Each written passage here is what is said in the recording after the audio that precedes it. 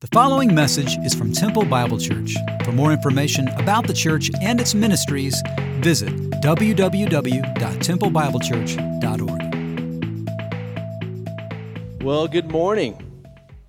If we haven't met, I'm Dave. I'm one of the pastors here, and it's really good to see you all this morning. And it's especially good to see you because we've been in some difficult passages the last few weeks, haven't we? And today we get to talk about the resurrection. And so I'm super excited about that. We're going to go to 1 Corinthians chapter 15. And now I know Easter is 2 weeks away, but 1 Corinthians is so important and also so long that we're going to need at least a few weeks in this passage. Now, this is the most well-known chapter in the Bible on the resurrection, really talking about the resurrection of Jesus, but also our future resurrection as well. And at first glance, this chapter might seem out of place because Paul's been dealing with a laundry list of issues in the book, and then suddenly it's resurrection. But if you remember back in the first part of the book, in chapter 2, Paul says, "For I decided to know nothing among you except Jesus Christ and Him crucified." And so the book starts with crucifixion, but then it ends with resurrection. So it's a fitting conclusion to the book. And even at all the issues that Paul addresses in between, so disunity about leadership, lawsuits between believers, eating food sacrificed to idols, disorder in their worship services, sexual morality. What does all that have to do with the resurrection? Well, the answer is everything. It has everything to do with the resurrection. So, if we can agree on the death and the burial and resurrection of Jesus, you would notice that many of our human squabbles would start to disappear. So if God has the power to raise Jesus from the dead, then He has authority to tell us how we should live out our lives. You know, it doesn't make any sense to say, I believe in the resurrection, but let me live how I want. I mean, the resurrection is a bit of a ultimate trump card, right? And so it impacts all of life, and it should impact our entire lives. Now, in the opening verses of chapter 15, Paul establishes the historical fact of Christ's resurrection. You see, Christianity makes truth claims that are easily disproved if they're not true. Now, some religions are more like a philosophy on how to live life. Or if there is someone that makes a historical claim about someone going out in the woods and having some revelation from God or the gods, as they might say, well, it's just that person's word versus everyone else's. But when you look at the resurrection of Jesus, if the resurrection was a hoax, it could have easily been shown to be a hoax. So what is the most famous grave that you have visited in your life? So for me, I would say a couple of different ones. George Washington's grave at Mount Vernon. When I was a kid growing up in that area, we would take a field trip. It was pretty cool, like to go on a field trip to Mount Vernon. That was like a day trip for us. And I don't know why I didn't think about this, but whenever I was probably in 4th or 5th grade on a field trip to Mount Vernon, and we're seeing the grounds, it's a beautiful place to visit, and then they take us to the grave, and I don't know why I didn't read it. I was like, oh yeah, there's going to be a grave of George Washington, probably in Mount Vernon, and of course I just found it fascinating that we're this close to George Washington's body. It was fascinating to me. And then you've got probably the second most famous is Thomas Jefferson's grave in Monticello, also in Virginia. And then in my early 30s, I went and visited C.S. Lewis's grave. Now, that's not why I went to England. But when I was there, we decided to go and see this in Oxford. And so, you know, when you think about famous people, when famous people die, they get famous graves. So if Jesus did not resurrect, then the question is, where is His grave? Where was the body? As Paul will argue in this chapter, if the resurrection can be disproven, then our entire faith collapses in on itself. So Corinth is a Greek city, and Greeks did not believe in a bodily resurrection for their future. And so when Paul preached in Athens over in Acts chapter 17, this was their response to Paul talking about the resurrection. In Acts 17:32, they said, "Now when they heard of the resurrection of the dead, some mocked, but others said, we will hear you again about this. So the Greek philosophers, they considered the human body a prison. So why would anybody want to resurrect a body or get a new body? The Corinthian believers, however, did believe in the resurrection of Jesus. This is why Paul begins his argument with what they already believed to be true. And so Paul's going to answer a basic question in this passage. And the question is, are the dead raised? And so look with me at verse 1 of chapter 15. Now I would remind you, brothers, of the gospel I preached to you, which you received, in which you stand, and by which you are being saved, if you hold fast to the word I preached to you, unless you believed in vain. So the first evidence is their own salvation. Now, despite Paul's many rebukes in this book, Paul calls these people brothers and sisters in Christ because he considers them family. And that's really what's fueled this letter all throughout, is Paul's love and concern for them is like family. So Paul had spent time with them preaching the gospel, and in the Greek, that word gospel is euangelion, and that means good news. Now, the gospel always has to be preached and shared. There are a lot of people even in the Christian world that will say things like, I don't really want to preach the gospel or share the gospel. I just want to live the gospel or show the gospel. Now, good news has to be shared or preached. It can't just be lived out. Now, of course, how we live is important. Of course it is. But it is good news to be shared and preached, not just lived out in that way. On the other side of that, good news needs to be received. We call that surrender here, one of our core values here at TBC. And this is more than just mental agreement that something is true, but it's to submit one's life to it. It's to submit to it in such a way that you are changed, your life is transformed because of that reality that you're living in. Somebody can believe Jesus truly resurrected as a historical fact, but still not be a Christian if they haven't truly received it in a personal way, and it's become what they live from.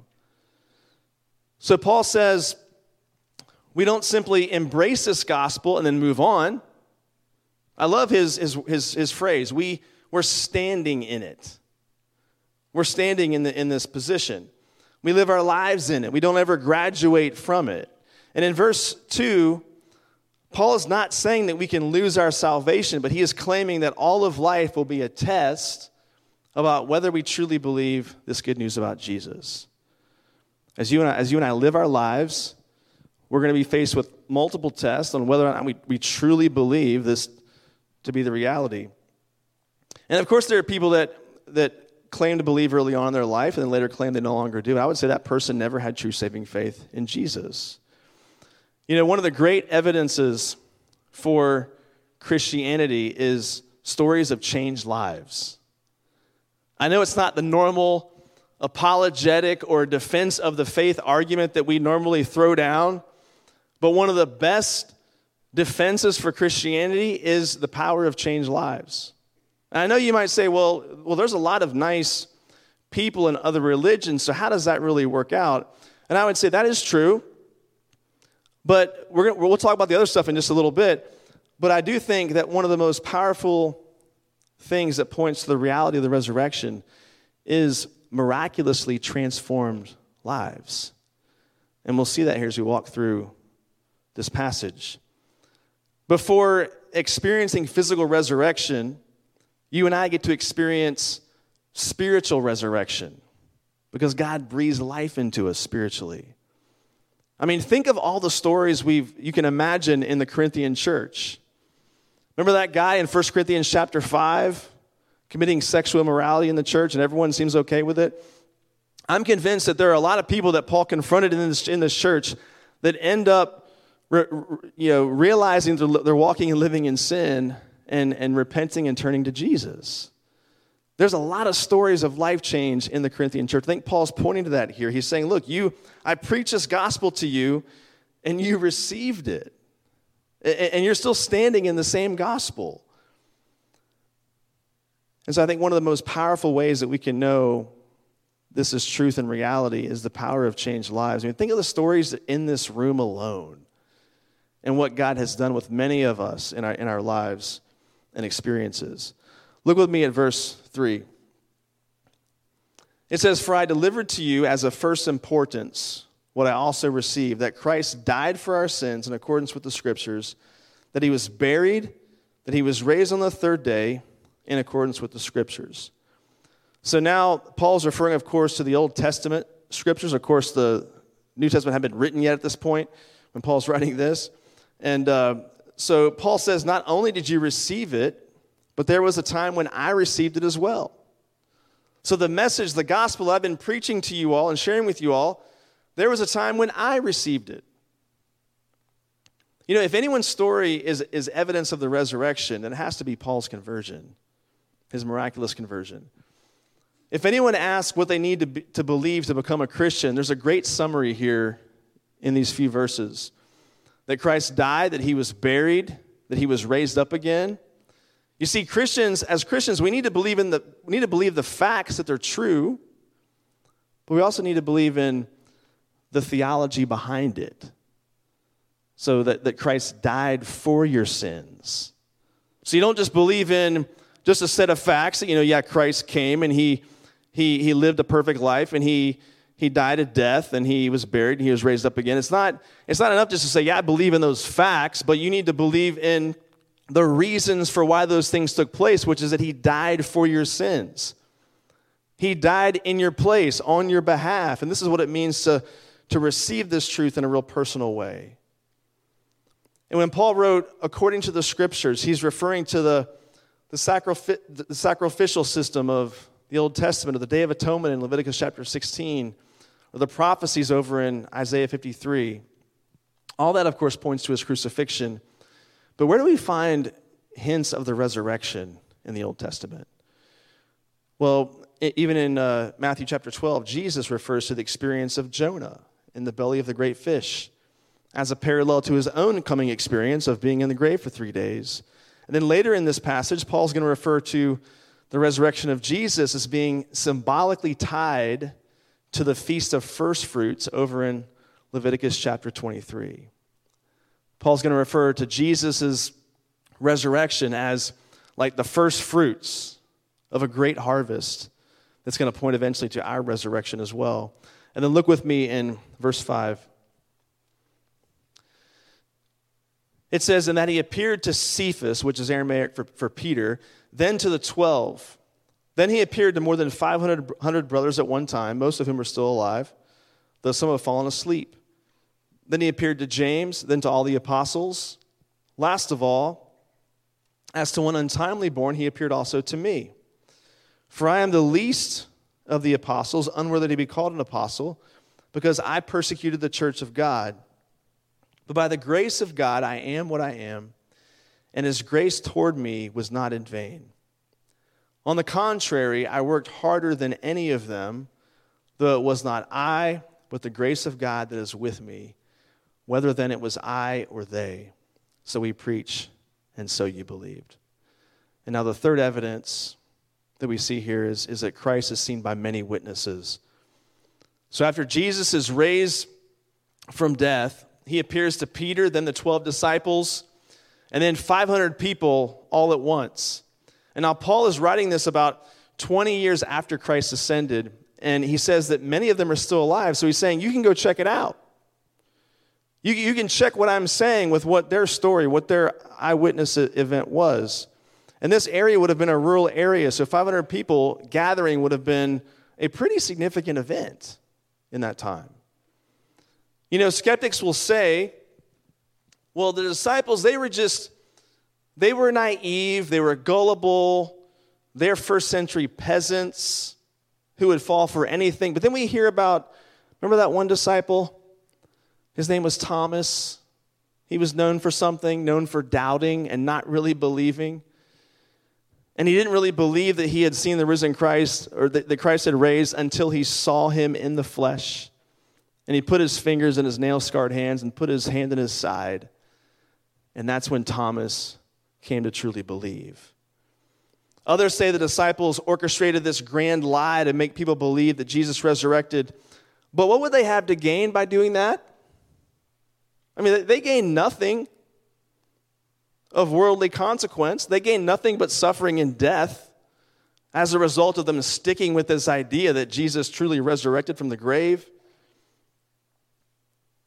I think one of the most intriguing people listed in this passage is this person, James. This is the half-brother of Jesus. Jesus had two or three brothers that we know wrote Scripture, James and Jude. And what's fascinating is that neither of them believed that Jesus was the Messiah until much later. So they're growing up with him, they're seeing him, they just see him as their brother, but don't realize his special calling until much, much later. And his entire ministry takes place. So John chapter 7, verse 5 says, "For not even his brothers believed in him." So do you know why we hear so little about Jesus and Jesus' family in the Gospels? Well, they thought he was crazy. His whole family thought he was out of his mind. And so that's why you don't hear about, his family tagging along with the disciples, because they didn't even believe that he was who he said that he was. And if Jesus' brother James did not believe that he was the Messiah for his entire ministry, what would cause his brother James to go from unbelief to belief? What would cause someone who grew up with him and saw him for 30 plus years and watched from a distance but still didn't believe? What would cause that person to finally believe? I can only think of one thing, and it's a resurrection. What did James do after he saw the risen Christ? Well, he went on to write part of the Bible. He became a leader in the church of Jerusalem. Paul refers to him as a pillar in the faith. And James lived up to that name, because in AD 62, he was captured by Jewish religious leaders, and he was taken up to the top of the temple, and he was thrown off, and somehow he didn't die. Apparently, he was a fairly stubborn person to try to kill.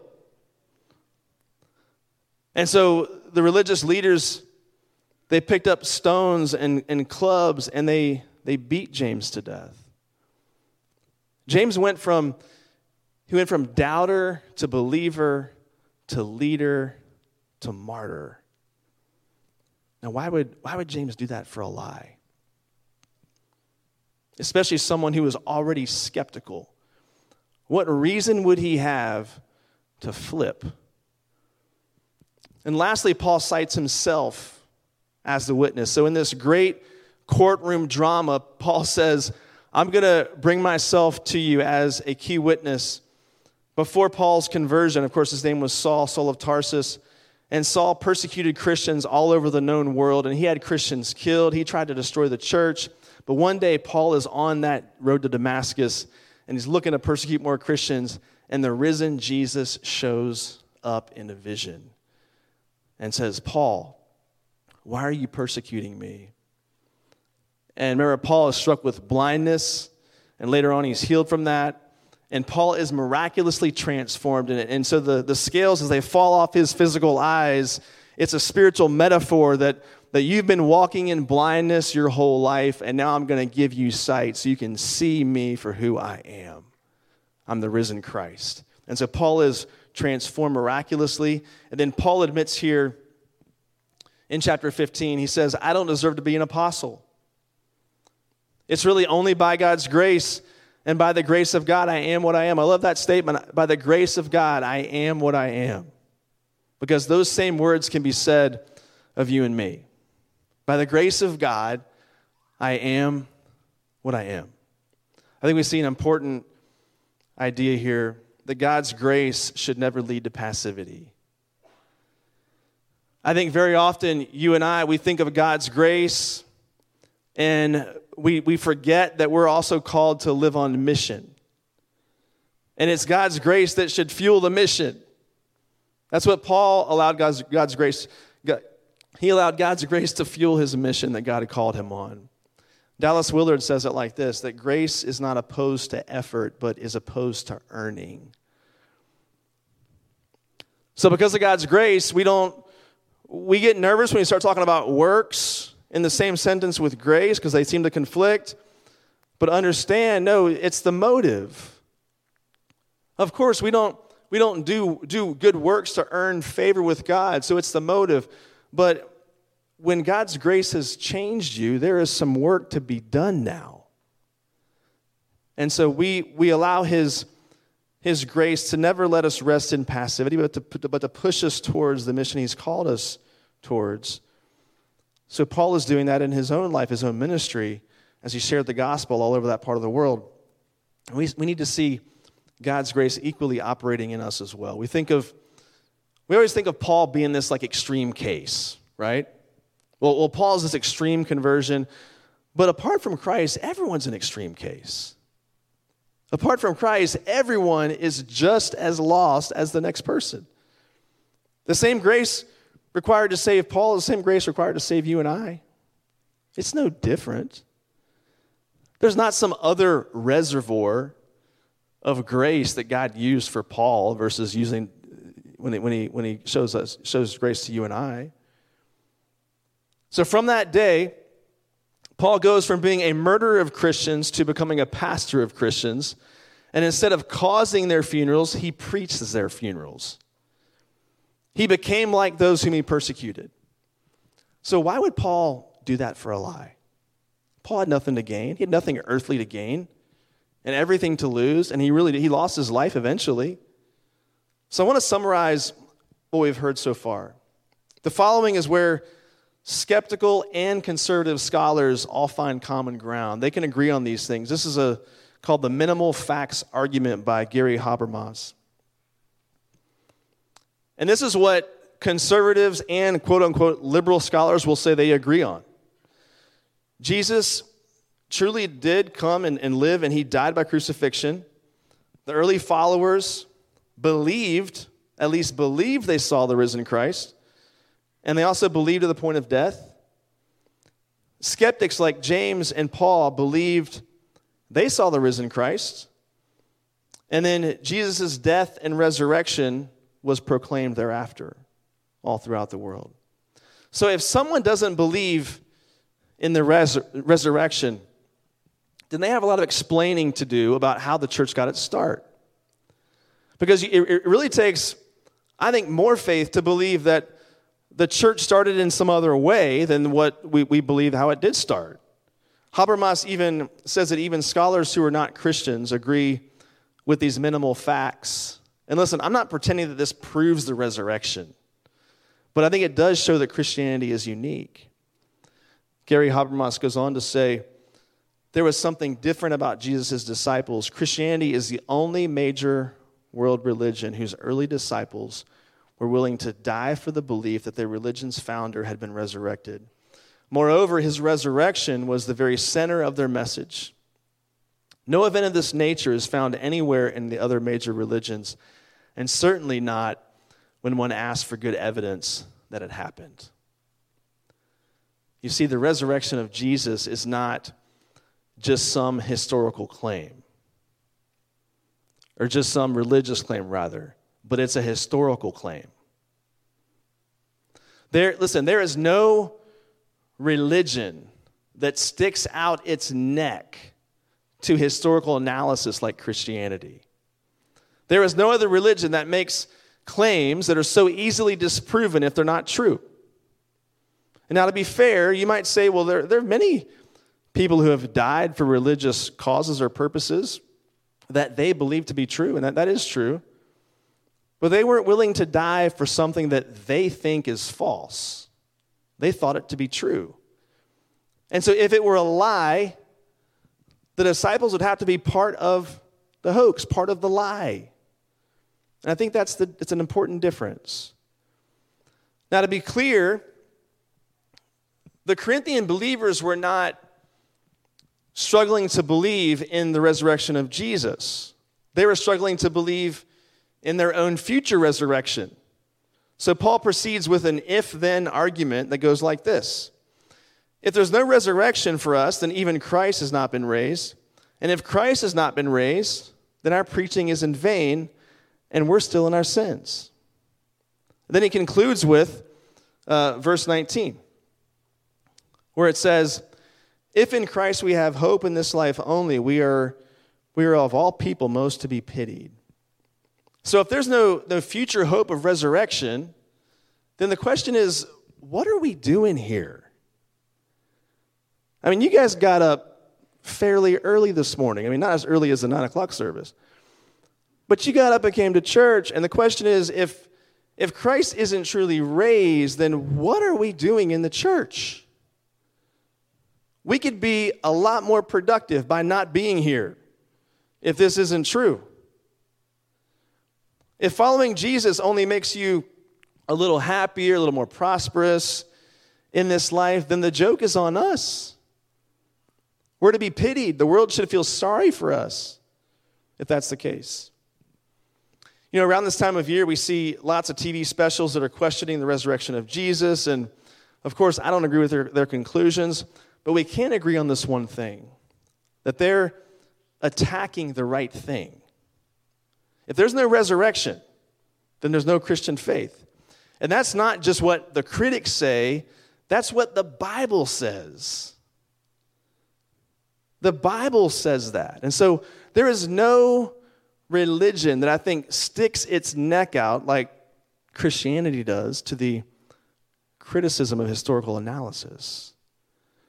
And so we're going to summarize some of this chapter going forward because I don't want to keep you guys here till Monday morning. It's kind of a long chapter. But I want to look at what are the consequences of the resurrection of Jesus.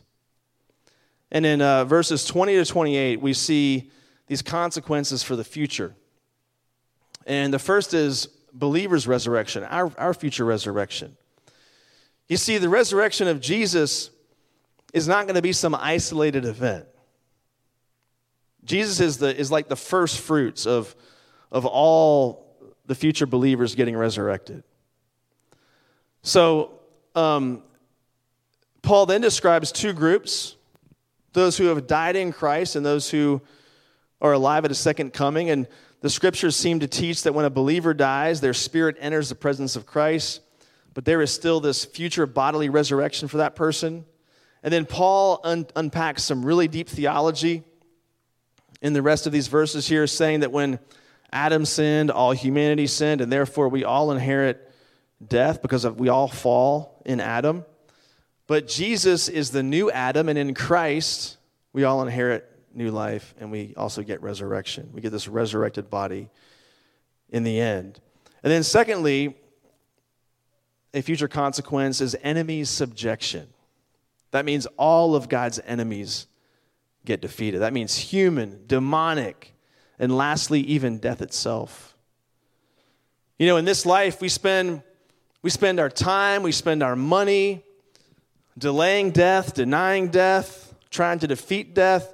But there's going to be a day when there will be no more aging and no more illness, no more funerals. The last funeral will be for death itself. Death and all that goes with it will be put 6 feet under. We get to look forward to that day. This is why Paul, later in the chapter, quotes Isaiah 25. And in 1 Corinthians 15, Paul belts out Isaiah 25, and he says, "Death is swallowed up in victory. O death, where is your victory? O death, where is your sting?" Paul is trash-talking death. One day, believers are going to dance on the grave of death. You know, even the agnostic or the most committed atheist knows that deep down, death is not how it's supposed to be. No matter what someone's belief system is, they know just inherently that there's things wrong with this world, that death is not how things should be. I think everyone realizes that. And we can spend our energy trying to defeat it ourselves. We can live under this hopeful reality that death's day of reckoning is coming. And so there is this future implication for the resurrection of Jesus, but there's also some present implications as well. We see those in verse 29 to 34. Now, before we say these points, verse 29 refers to the strange practice in Corinth where people are getting baptized on behalf of their relatives who had died unbaptized. Some believe there was possibly an epidemic in Corinth killing many people. I mean, imagine that. But that was happening possibly back in Corinth. And people are dying quickly and suddenly. And so people are trying to get baptized on behalf of their dead relatives. And so Paul's not approving that practice, but he is using their own logic against them by saying, listen, if there's no resurrection of the dead, then why are you getting baptized for your dead relatives? What's your motive by doing that? And then secondly, the act of baptism itself is a picture of death, burial, and resurrection. I think Paul's making this point that, if you don't believe in a future resurrection, then that's kind of what baptism points towards, the future resurrection of the believer. So,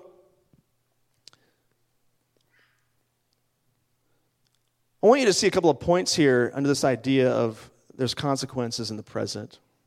And the first is this: resurrection also fuels our witness. Paul says, if there's no resurrection, then why am I risking my life to share the gospel? Over in 2 Corinthians, Paul lists off all the dangers that he's faced, but he presses on because he believed in a resurrection. He believed in a future resurrection.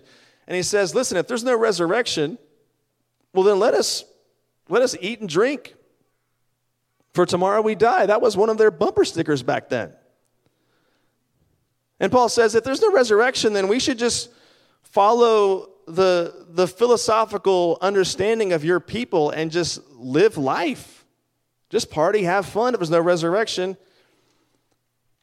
And so Paul is saying, listen, the resurrection is what's fueling my witness in sharing the gospel with the known world. And so for you and I, there should be this connection with the resurrection and even our intent to walk across the street and get to know our neighbor and get to know a teacher at school or a fellow classmate or someone on your team. What should be behind all that is this idea there's going to be a future resurrection one day. And I would love that person to know Jesus. And so resurrection should fuel our witness. And in a real sense, it should fuel our local and our global witness. And then lastly, resurrection fuels our holiness. And by that, I don't mean our positional holiness, because that's secure in Christ. That's given to us by God. But I'm talking more about how we live our life. So the Greeks saw the physical world, including the body, as inherently evil. And this is why they just could not understand why anybody would want a new body. It'd be like going back into prison for them. But if we believe that matter doesn't matter, then it leads to all kinds of self-indulgence. And this is why so many Corinthians believe that, I can be a Christian and live however I want sexually, or get drunk off communion wine, or feed my ego concerning spiritual gifts. And so this is why we can't divorce body from spirit. We can't make the same mistake that they made back in their culture. It's really hard, I think, for us to see how the resurrection impacts us in the here and now sometimes. And so I want to read to you a letter. This is written by a pastor and writer named Tim Challies. He's from Canada. Don't hold that against him. But he is a great writer. And he had a son that was about 20 years old. Last year, his son passed away just suddenly. They were playing ball with some friends, and his son just collapsed and passed away suddenly. His son was 20 years old. His son was headed to seminary at some point to be a pastor like his dad. And I think this past month was going to be his son's 21st birthday. And so Tim wrote his son a letter and then put it on his blog. I just want to read this letter to you. He writes, "Happy birthday, my boy. You're 21 today, or you would be. Do you celebrate birthdays in heaven? Do you even mark days, months, and years? I confess, I have only just begun to realize how little I know about the place you've gone to be. I've got many questions, but few answers. And then again, I could only get credible answers through the Bible, and it seems to be far less concerned with describing lives in heaven than directing lives on earth. It's better that way, I'm sure. I suppose I'll have to wait and get my answers when I arrive. Speaking of which, I don't really know what it looks like to arrive in heaven. I sure hope, though, that you'll be right there when my time comes. I miss you so much. I miss your voice and smile and laugh.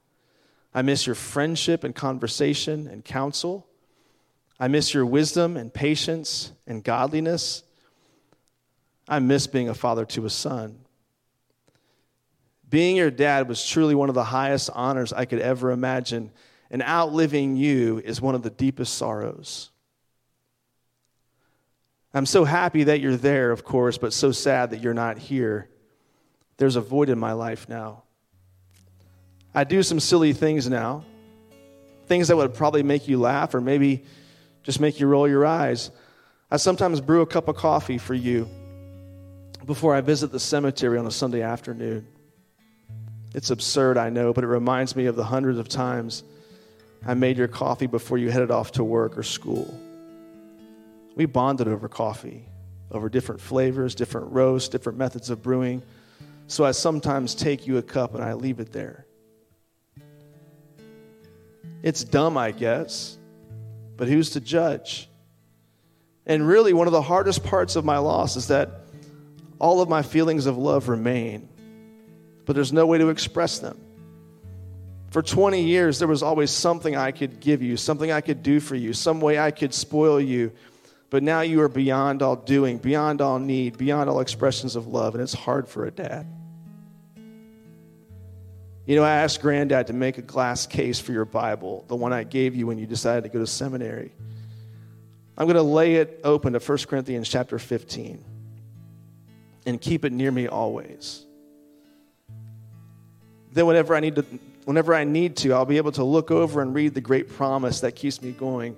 For as in Adam all die, so also in Christ shall all be made alive. There is such hope there, such promise, such joy to look forward to. We will be alive together again. You'd be so proud of Mom. Even after 22 years of marriage, I wouldn't have been able to predict how she would respond to such heartbreak. But she's done it with strength, with grace, with godliness. I think of all of us, she may have endured the hardest loss, for her heart is the most compassionate and was most knit to yours. Who can deny that the two of you shared a special bond? But she is holding fast to truth, preaching it to herself, and ministering it to the rest of us. But life has to carry on, doesn't it? What choice do I have but to shoulder this burden, to carry this cross, to press on toward heaven, to press on toward you?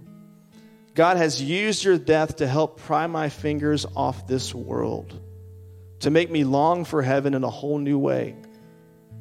But he's also used it to give me new directions for life, to make me want to make the most of my time on earth.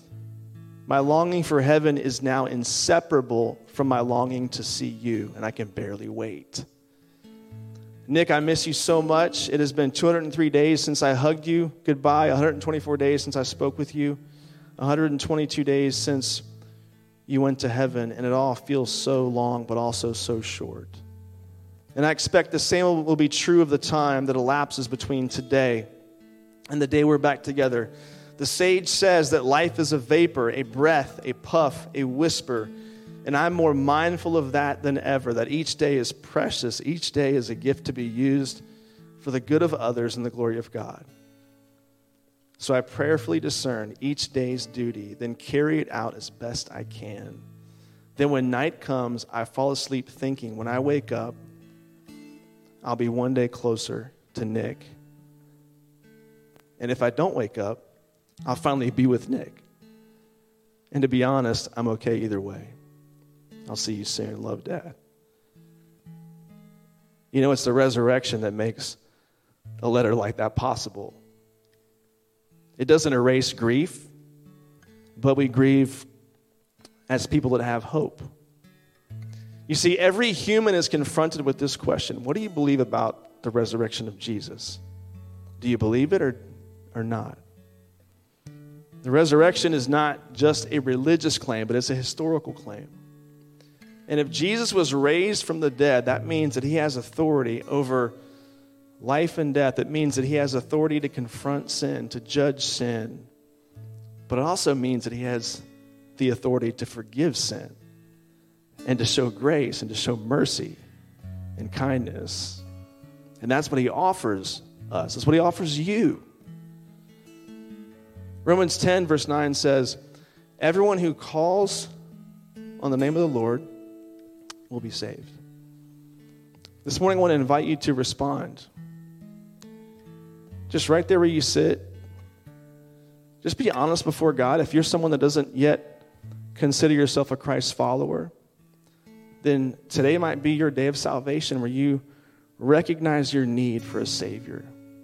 And so I'm going to pray, and as we sing, if that's where you're at and you want to cry out to him and surrender and give your life to him and surrender to him and let him change your life in the way that he's changed so many people's lives in this room, and also the life of people like James and Paul all throughout history, I'm going to invite you to surrender your life to him this morning.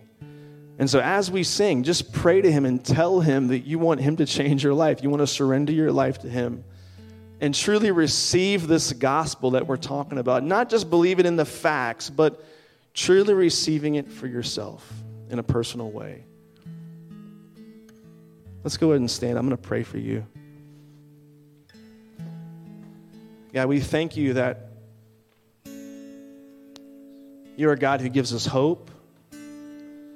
God, we can see so many things in this life that we want hope. We desire hope. And we were created that way. You made us that way.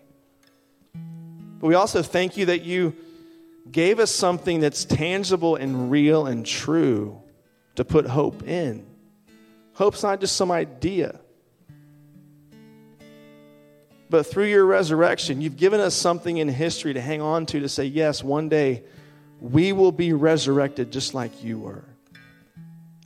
God, I pray that if anyone here does not yet consider themselves a follower of you, I pray that they would put their faith and trust in that this morning and truly receive it for themselves and surrender and submit to you this morning, Father. We pray this in your name. Amen.